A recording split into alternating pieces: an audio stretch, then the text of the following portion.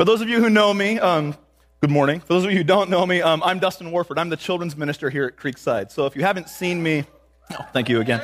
If you haven't seen me here in this room, I'm normally out at the check-in table. I'm in that classroom, in the 4th and 5th grade classroom, running around. There's usually kids chasing me with, I call them weapons, they call them balls and bats, but they chase me around, and I have a lot of fun with the kids. Just love what I do here with the kids. And so that's usually where I am on a Sunday morning. And I've been at Creekside almost my whole life. My grandpa was actually the pastor here before Pastor Terry. And when he retired, Pastor Terry came. So I've got to grow up underneath Pastor Terry's leadership here. And so, I've technically been here longer than Pastor Terry. It's about time I got up here to say something about it. But, I'm glad I got them. I love Terry. And I love that he's given me the opportunity this morning to come and share with you what God's put on my heart as we go through the Bible series. Now, I love kids, and I bet a lot of us can really connect with kids. Now, I know not everyone here works in children's ministry, or not everyone here, that's not your calling to go work with kids, but I feel like a lot of us can relate with kids. We tell stories about when we were young and the things we did as kids, and just when we hear stories about kids, that it can resonate in our heart. I think all of us, a part of all of us, can really connect with the heart of a child and what a child can do. A child's smile can make us smile. A child's tears can bring us down. And I was on the internet looking at news stuff, and when you hear things on the news, you'd be surprised how many stories that are shared and swapped with each other on the news are stories where a kid is the central character. Just this week, did anyone here see the story about Dylan, the 6-year-old who raised money? That was a powerful story. So I'm cruising through, and it says 6-year-old raises $92,000. And I was like, I need to get in on his business. That is awesome. But so I read the story, and Dylan, 6 years old, has a friend in kindergarten, his best friend, who is diagnosed with a rare liver disease, an incurable rare liver disease. And so Dylan sets forth, he wants to raise money for his friend so his family they can get treatment, and they can help look for medical treatment to cure this disease. So Dylan writes a story called Chocolate Bar. And Chocolate Bar, if you read through this story, and it's his story, it's his word for awesome. Whenever something is awesome, that's Chocolate Bar. That's what Dylan says in this story. So Whole Foods heard about Dylan's story, and they started donating chocolate bars to anyone who bought a book. Well, time went on, and Dylan raised $92,000 for his friend. And when they asked Dylan, there was a really cool video clip of him. They said, "What are you going to do now?" He says, "Well, I think I'm going to write a series." 6 years old. And they said, "What do you want to do with that series?" And he says, "I think I can raise money to cure many diseases." And it's just like, oh my God, yeah, that gets to your heart. Just this little boy is already saying, I want to change the world. I want to raise money and change the world. And the difference is, there's lots of people who raise money, and lots of fundraisers for this disease and that disease, but when you hear about a little child doing it, that's when it really, really gets you. The child is powerful. Now, working in kids, I know that kids always connect better when I use a kid as a central character of our story, too. I can talk about adults, but when I bring it down to this story is about a child, all the kids volunteer, they want to be on stage, they want to be that kid because they can connect with that kid. Now, another story, nearly 100 years ago, a little boy in England received a stuffed animal. Now, his dad was a famous playwright and writer, and he started seeing his boy play with this animal, so he started writing stories of his boy and his stuffed teddy bear and all the other animals and things in his bedroom. He started writing stories about it. Now, this kid is a famous kid that we all know, Christopher Robin, and his teddy bear, Winnie the Pooh. Now, again, the story of a kid and his adventures has taken off. Over 50 languages, movies, songs. Disneyland has an attraction for Winnie the Pooh. It's just the story of a child and his stuffed animals that so many people get drawn to. So there's power with kids. Now, every one of us in here, we may not have a Winnie the Pooh. We may not have raised $92,000, but we all have a story like these kids have. Every one of us has a story. Some stories are dramas. Some stories can be adventures. My story, I feel like, is a comedy at times with what happens to me. And this really came to me when I was sitting at home, and me and Stephanie, my wife, we read a book called The 5 Love Languages. And it talks about, some of you may have read it, talks about all the different ways that you and your spouse can really tell each other that I love you in different ways, whether it's time with quality time, physical touch, words of affirmation. Well, our love language we found was not in this book. Except for gifts. She loves gifts. Our love language is sarcasm.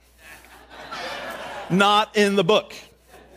But we're very sarcastic with each other, and we love making each other laugh with our comments. And we actually know that if one of us gives someone a sarcastic comment and the other one doesn't laugh and respond, we know something's wrong. It's just how we connect. So my little sister Glory is staying at our house one day, and she spent the night, and in the morning we're making breakfast, just being ourselves. And I look over, and my sister is busting up laughing. I'm like, what's going on? She goes, I'm watching a sitcom right now. And so I knew, it's like, all right, God, you've given me a comedy. I can roll with that. The story we're going to hear about today, our stories are all much part of a bigger story. The story we're going to hear about today is definitely not a comedy, but it is a drama. And I know we use the word epic a lot, so I'm going to say it. It's an epic drama that we're going to hear today. All of our stories, though, are part of this much bigger story, all found in this book. From the beginning of Genesis all the way to the end of Revelation, our stories are here. Something we can pull from our lives that's all found in here. And today's story follows that of, you probably guessed it, a child, a young boy. We're going to talk about his dad and him, though, and how his story was not a comedy. Now, last week, Pastor Christopher talked about Adam and Eve. And after Adam and Eve, there was a big flood, and so people messed up, and God started over. But the first point I want to make with you guys is God always keeps his promises. Nowhere in Scripture, anywhere you go, will you ever find God making a promise and then breaking it. He always sticks through, and he always keeps his promises. So when Adam and Eve messed up, Pastor Christopher talked about how God came and helped them through their situation. He covered their sin. When the world was messing up, God promised Noah and his family that they would be okay, and he provided the ark, and they were okay. Well, some time goes on, and we come to another man in our story in Genesis named Abraham. Now, Abraham was a great man of faith. We talk about, if you know the story of Abraham, we talk when we refer to him as Abraham as the father of our faith because of a test that God put him through, which we're going to talk about today. But the great thing is God makes a promise to Abraham at probably not the best point in Abraham's life. So Abraham is now 75 years old. And so if you have your Bibles, we're going to go to Genesis chapter 12, verses 2 through 4. Excuse me. So, Abraham's 75 years old, and God tells him this: I will make you into a great nation, and I will bless you. I will make your name great, and you will be a blessing. I will bless those who bless you, and whoever curses you, I will curse, and all people on earth will be blessed through you. So Abraham went as the Lord had told him, and Lot went with him. Abraham was 75 years old when he set out for Haran. 75, and now you're being told you're going to have a great nation. That's probably not the time where we start thinking about starting a family, 75 years old. But God makes this promise to Abraham. Now, earlier in Genesis, some people were living to be 900, 950. The oldest was 969. But right at the flood, God said, I'm limiting man to 120 years. So if you know your lifespan is 120, and at 75, God says, you're going to have a lot of kids. Wow. Don't know if that's a blessing or a curse at this point, right? You don't know what's going to happen. But it says that Abraham believed him. Now, if we skip ahead a little bit, we find out where Abraham makes his first mistake. See, Abraham and Sarah, God tells them it's time for them to move. He doesn't exactly tell them where, but he says, all right, it's time for you guys to start your journey to a new home. So they start going, and they find it, but tragedy hits that home, and they start going through this famine. There's no food for anybody in this home. So they decide, all right, we're going to go into Egypt now, and we're going to wait there because there's food in Egypt, and we can wait in Egypt. But Abraham gets scared. You see, when he gets to Egypt, he knows that Pharaoh's in Egypt. And Abraham knows that his wife is hot. It's right here. Abraham knows his wife she's beautiful. And when Pharaoh sees her, Pharaoh's going to want her to be his wife. But in order for Pharaoh to do that, he would have to kill Abraham. So Abraham says, all right, here's what we're going to do. Sarah, tell everyone that you're my sister. I'm going to tell everyone you're my sister. That way, if this happens, Pharaoh's not going to kill me. He'll take you. We'll figure this out, but I'm not going to die in this. That's Abraham's first big mistake right there. You see, God gave Abraham this promise. God says, I promise you, Abraham, you're going to be this great nation. You're going to have so many kids. And then Abraham fears, I got to lie to save my life. It's right there. It's like that's the first thing of doubt we get when God makes this promise to Abraham. Now, while they're in Egypt, Pharaoh does see Sarah, and Pharaoh does say, I want you. And Pharaoh finds out that that's his sister, or that that's Abraham's sister, so he takes her. But God steps in, and before Pharaoh can touch Sarah, before they can consummate anything, God delivers Sarah from Pharaoh. But in the middle of that, Egypt finds out that Abraham is now a liar. So his lie to save his life gets caught up with him, and he actually has to leave Egypt. And so right there you see, man, Abraham didn't trust God's promise right away. And if you put yourself in Abraham's shoes, that's not an easy promise to follow. You know, you're getting old, you're going to have kids, you're in a situation where your life is at danger, so he lies to save his life, and God saves him, but God has to say, Abraham, that was not you got to trust me. You've got to stick with my promise here. Now, if you jump ahead to chapter 15, this is 10 years later, chapter 15, verses 1 through 6. You'll see why I'm holding this around in a second, so you don't get nervous or anything. It says, Abraham went through some more adventures in his life, and it says this, after this, the word of the Lord came to Abraham in a vision. Do not be afraid, Abraham. I am your shield, your very great reward. But Abraham said, when something starts with but, it's like, oh no, it's going to happen. But Abraham said, Sovereign Lord, what can you give me since I remain childless, and the one who will inherit my estate is Eliezer of Damascus? And Abraham said, you have given me no children, so a servant in my house will be my heir. When the word of the Lord came to him, this man will not be your heir, but a son who is your own flesh and blood will be your heir. He took him outside and said, look up at the sky and count the stars, if indeed you can count them. Then he said to him, so shall your offspring be. Abraham believed the Lord, and he credited it to him as righteousness. So God right here reiterates his promise to Abraham. And Abraham doubts him. Right there, even at their adventure in Egypt where God still pulled him out and said, you're still going to be okay, God says, all right, Abraham, here's my promise for you. You're still going to have a great nation. And Abraham says, sorry, God, I already passed your blessing on to this guy. He's my servant. You haven't given me kids. It's going to be him. And God has to say, no, that's not my promise. My promise is for you. My promise is that you're going to be a great nation. Look up at the stars. This is for you. And then it says Abraham does what? He believes. I was waiting for a little response. Sorry, I'll try again. I'll try again later on another point. But Abraham believes God.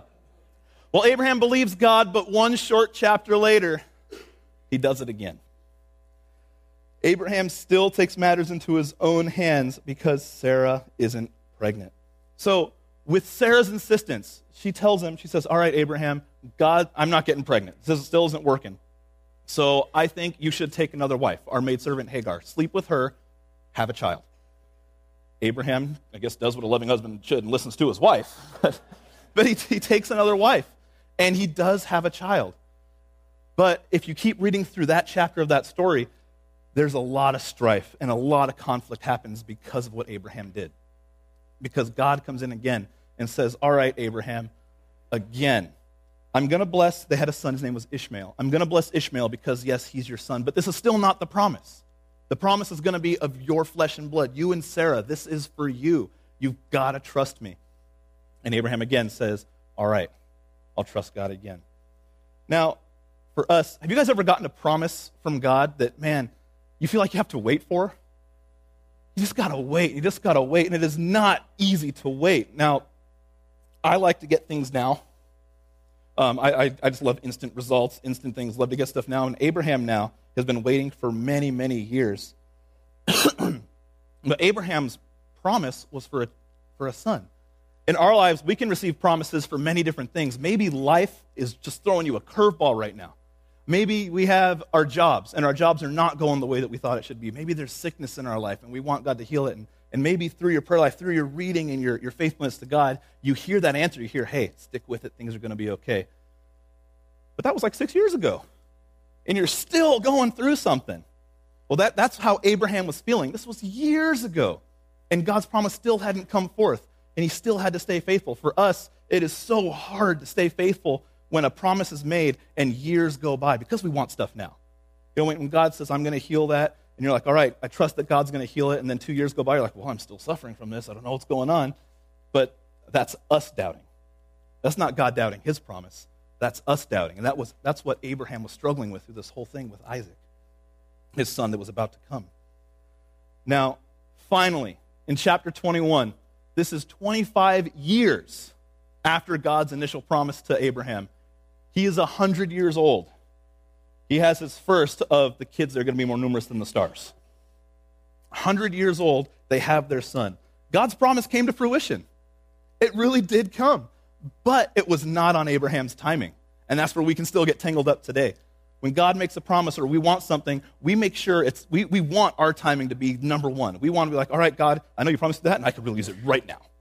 Right now, not tomorrow, because I need this now. But God said, no, this is going to be my timing. You see, Abraham having his kid at 75, in those times, yes, it was, if he was 75, it probably would have been something like, oh yeah, that's incredible. That's, you're really old, but you're having a kid. But the fact that he was 100, I think there's no way now anyone could doubt that's God. That is definitely God giving you this kid. You're 100 years old. See, God made his promise come through when it was obvious it was him fulfilling his promise. Not us fulfilling a promise, but God fulfilling his promise. We're the ones that mess up. And like I said, we want things faster now. On TV all the time, you see sign up for this cell phone because you don't get streamlined on your internet, and you get faster internet. Sign up for this internet provider because it's faster. We want faster computers, faster cards. We want DMV lines to move just a little bit. We want them to move. We just want fast. That's always what we want, fast. And God says, maybe my timing's not fast. Your timing is fast. You have to wait for me. But the great thing I see about God giving his promise with Abraham here is Abraham messed up. Abraham did try to take things into his own hands. But despite Abraham's pulling it into his own hands, despite Abraham's insistence on, I got to do this now, I don't know if this is going to happen, God. Okay, I messed up. But then God delivered. Despite the doubts, despite the messing up, God didn't break his promise. God stuck through on his promise anyway. There's nothing we can do to make God go back on his word. And we mess up quite a bit. When I talk to the kids, it's funny how many of the boys don't raise their hands, but I'll say, how many of you guys have sinned? Some of the boys are like, nope. Nope. And I have to tell them, well, you just did. Thanks. So you proved my point. But God always keeps his word. He doesn't back out. He doesn't let our actions mess up his will. All of that backstory leading up to this. Isaac is now a small boy, young man. All it says in Scripture is some time had passed and Abraham was praying.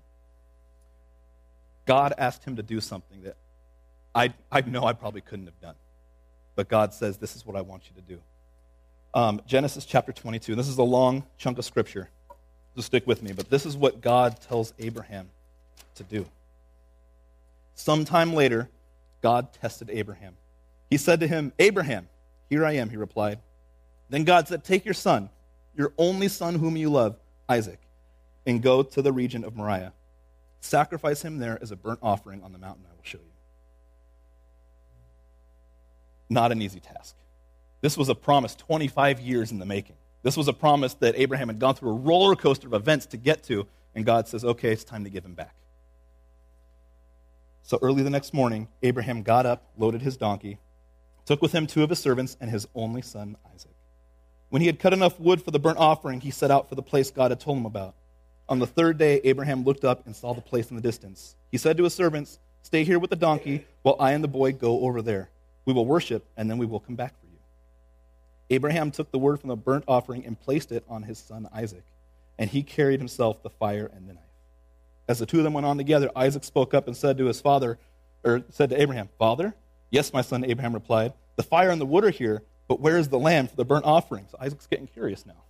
What's going on? He's not just a small boy anymore. He's a young man. What's going on? Abraham answered, God himself will provide the lamb for the burnt offering, my son. And the 2 went on together. When they reached the place God had told him about, Abraham built an altar there and arranged the wood on it. He bound his son Isaac and laid him on the altar on top of the wood. Then he reached out his hand and took the knife to slay his son. It's freeze right there. That's a scary image right there. His son's on the altar, and Abraham just has that knife up, and he's ready to do what God said. Now, the difference between Abraham's story here and Abraham's story then, is Abraham isn't doubting this time. Abraham isn't saying, God, why are you making me do this? God, I don't know why I have to do this. This is a promise you made for me. I think I'm going to go back to Egypt. That thing with Pharaoh wasn't so bad after all. We'll go stay over there. He doesn't say any of that. He just does. He just goes to do it. Verse 11. But the angel of the Lord called out to him from heaven, Abraham, Abraham. Here I am, he replied. Do not lay a hand on the boy, he said. Do not do anything to him. Now I know that you fear God because you have not withheld from me your son, your only son. Abraham looked up there in the thicket and he saw a ram caught by its horns. He went over and took the ram and sacrificed it as a burnt offering instead of his son. So Abraham called that place, the Lord will provide. And to this day it is said, on the mountain of the Lord it will be provided. The angel of the Lord called out to Abraham a second time and said, I swear by myself, declares the Lord, that because you have done this and you have not withheld your son, your only son, I will surely bless you and make your descendants as numerous as the stars in the sky, as the sand on the seashore. Your descendants will take possession of the cities of their enemies, and through your offspring all nations of the earth will be blessed because you obeyed me. Wow. Abraham is put to the ultimate test. This promise, like I said, was 25 years in the making. 25 years of just waiting and ups and downs, and it's here, and God says, time to take your son, time to give him back. When I think of my daughter, and she's just one, I think, I'm reading this story, part of me actually got brought to tears, like, God, I hope you never ask me anything of that magnitude, because I'm not going to do it. I'm not going to do it, forget it. But Abraham didn't even question. He took his son and he went to do what God said. Now, this depiction that we see of Abraham and Isaac, it depicted Isaac as a boy. And as I was reading and studying, I like to think Isaac was a little bit older based on what some of the verses say, that he carried all the wood for the sacrifice. And that it was a long journey up that mountain. It was a 3-day journey. And I don't think, Abraham at over 110 at probably at this point is going to be carrying all that wood on this journey without a strapping young man with him to help him make this trek. But in any case, it's clear. There's a lot Isaac didn't understand on this journey. He starts questioning his dad on the way up. Where's the lamb? Where's the sacrifice? And Abraham said, God will provide a sacrifice. So much was uncertain for him, and the same is true for you and me. We are all on a journey right now, and we don't know what's going to happen. We're all on an uncertain journey. But there is one thing for sure, what Isaac faced. It's something that we're all going to face. Our physical death is certain. It's something that none of us can outrun, none of us can outlive, none of us can get past it. Our physical death is something that's going to come. If you've ever been here for one of Pastor Terry's memorial services, and we had quite a few of them last year, there's been a line that he says that when we're getting ready for it, some of us ask, well, I wonder how many times Pastor's going to say it now, because it's a point that he drives home. But he says, everyone has an expiration date. It's a fact of life. The fatality rate on earth is 100%. Nobody's exempt from it. And now, at this point right here, Ecclesiastes 9:12 says, no man knows when his hour will come. All we know is it's going to happen at some point. It's going to happen, but in this story, Isaac, put yourself in his shoes. He's walking up this mountain. His dad has rope, torch, the knife. He's got all the wood. And his dad says God's going to provide a sacrifice. At some point, Isaac, whether it was right at the binding or maybe a little bit before, Isaac knew that his death was coming. It had to have hit in his mind that it was coming up at that moment. A frightful moment. Now, in this clip, Abraham grabbed him, and Isaac tried to resist a little bit. He said, Father, what are you doing? And Abraham said a line which I thought was really great in this clip. He says, we have to trust God. And then something shifts right there, if you pay attention. Isaac doesn't resist much anymore. He sits there, and the scripture says that Abraham tied him up and laid him on that altar. It doesn't say he tied him to the altar. It says he laid him on that altar. Now, freeze for a second. If like I said, I work with kids, I wouldn't even need the knife. If I told any one of the kids over there, hey, come with me real quick. They know me well enough to know they're not coming. Maybe a couple of the boys would come, but a lot of kids would be like, no, and at camp, there was a fun video of me actually tying a kid to a tree, all wrapped up and everything. And so kids know, they're not dumb. If I was holding that, they wouldn't come to me. Now, let alone, we'll say any of the teens here. I'm getting to know the teens really well here. Some of them are working in children's ministry too. If I grab both of these to the teens and said, hey, we're going to go up for a sacrifice. Let's do this. This table's like, nope, we're not going. They're not going. But I think in this story we see that, of course, Abraham had amazing faith to do what God asked him, but we also see Isaac had some pretty incredible faith. He was scared, but he stayed on that altar. Now, I'm willing to bet that this 10, 12, 18-year-old young man versus this 110, 120-year-old man, if they got into a real quick tussle and a run, so you can get down the mountain the fastest to get away, I'm willing to bet the younger one's going to win. It's just, I was at Los Hunas on Wednesday. I do a school club there, and there's this little boy, Jahim, great kid, fast kid, and we're playing Steal the Bacon, and he is smoking everybody in this game. Like when we call his number, it's not even close. So I decide, in my wonderful athleticism, I'm going to pair up against Jahim. This kid's beating everybody. So my assistant, she called the number, and we both for that. Of course, he got there way before I did. I was like, man, this kid is fast. And I caught him at the very, very end. And of course, I'm like, wow, that was hard. He's like, ha, ha, ha, runs back to his line. I'm like, I can't believe it's not the slight bit winded at all about that. That was a good distance to run, too. And so just for kicks, she called our number multiple times. And although I got to him every time, it took a little bit more effort every time to catch up to Jahim because this kid was fast.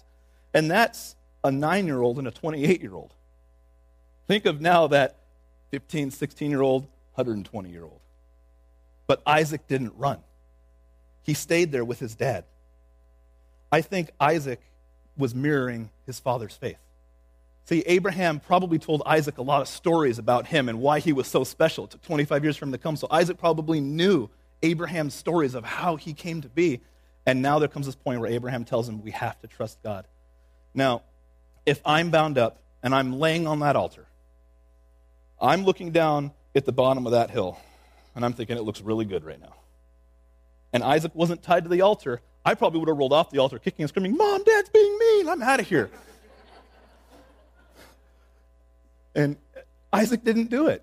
He trusted his dad. We have a great visual of a father of a son reflecting his father's faith in the story through Isaac. His physical death at this point was certain in his eyes. Now, faith like that is hard to comprehend. Faith is easy when life is easy.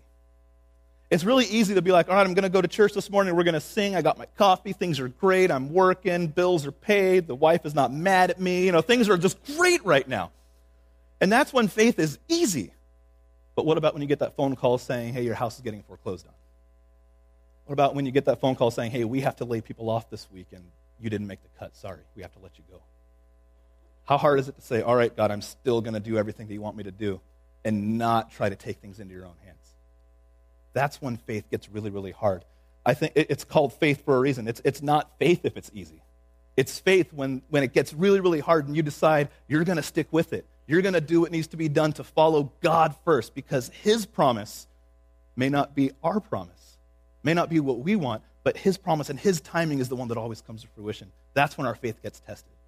Abraham had the ultimate test of faith, and Isaac had to trust his dad was trusting his heavenly father as well. Luckily for Isaac, though, our story's not over because my salvation has been provided.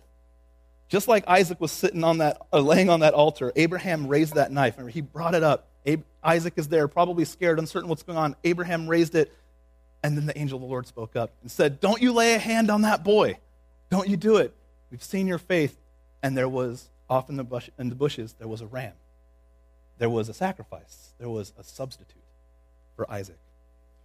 You see, Isaac's story is so much like ours.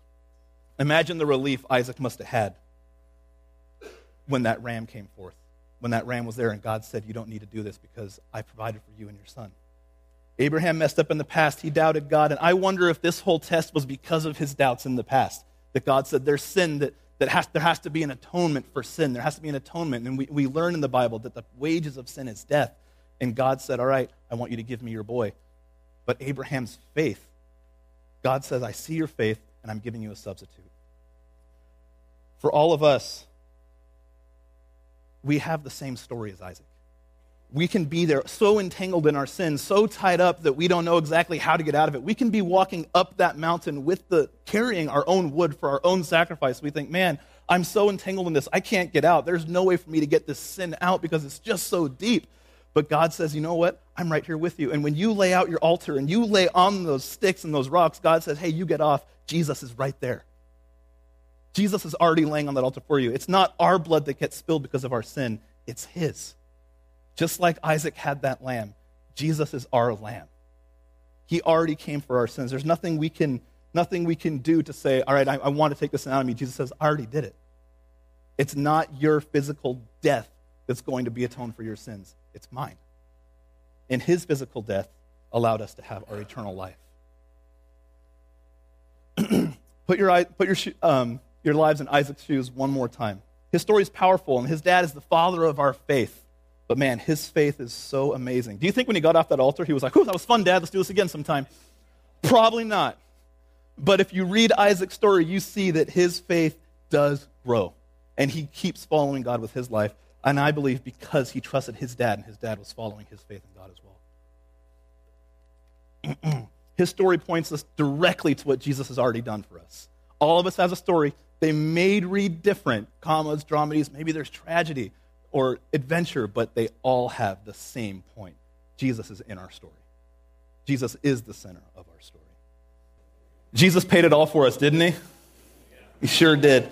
Isaac is just like each and every one of us, no matter how our story reads. Jesus paid for our sins. The lamb was there for Isaac. The lamb has already come for us. Amen, everybody? Amen. Father, I thank you so much for today and this chance that we have to come together and celebrate you and what you have done for us, God. I thank you for your promises for us. No matter how long they take, no matter how hard it may feel, that we have to trust and go, God. You always keep your promises. You already paid for our sins, God, and through you we have that eternal life. I thank you for the atonement you paid for each and every one of us, God. We thank you, we love you, and we give you all the praise. And everybody said, Amen.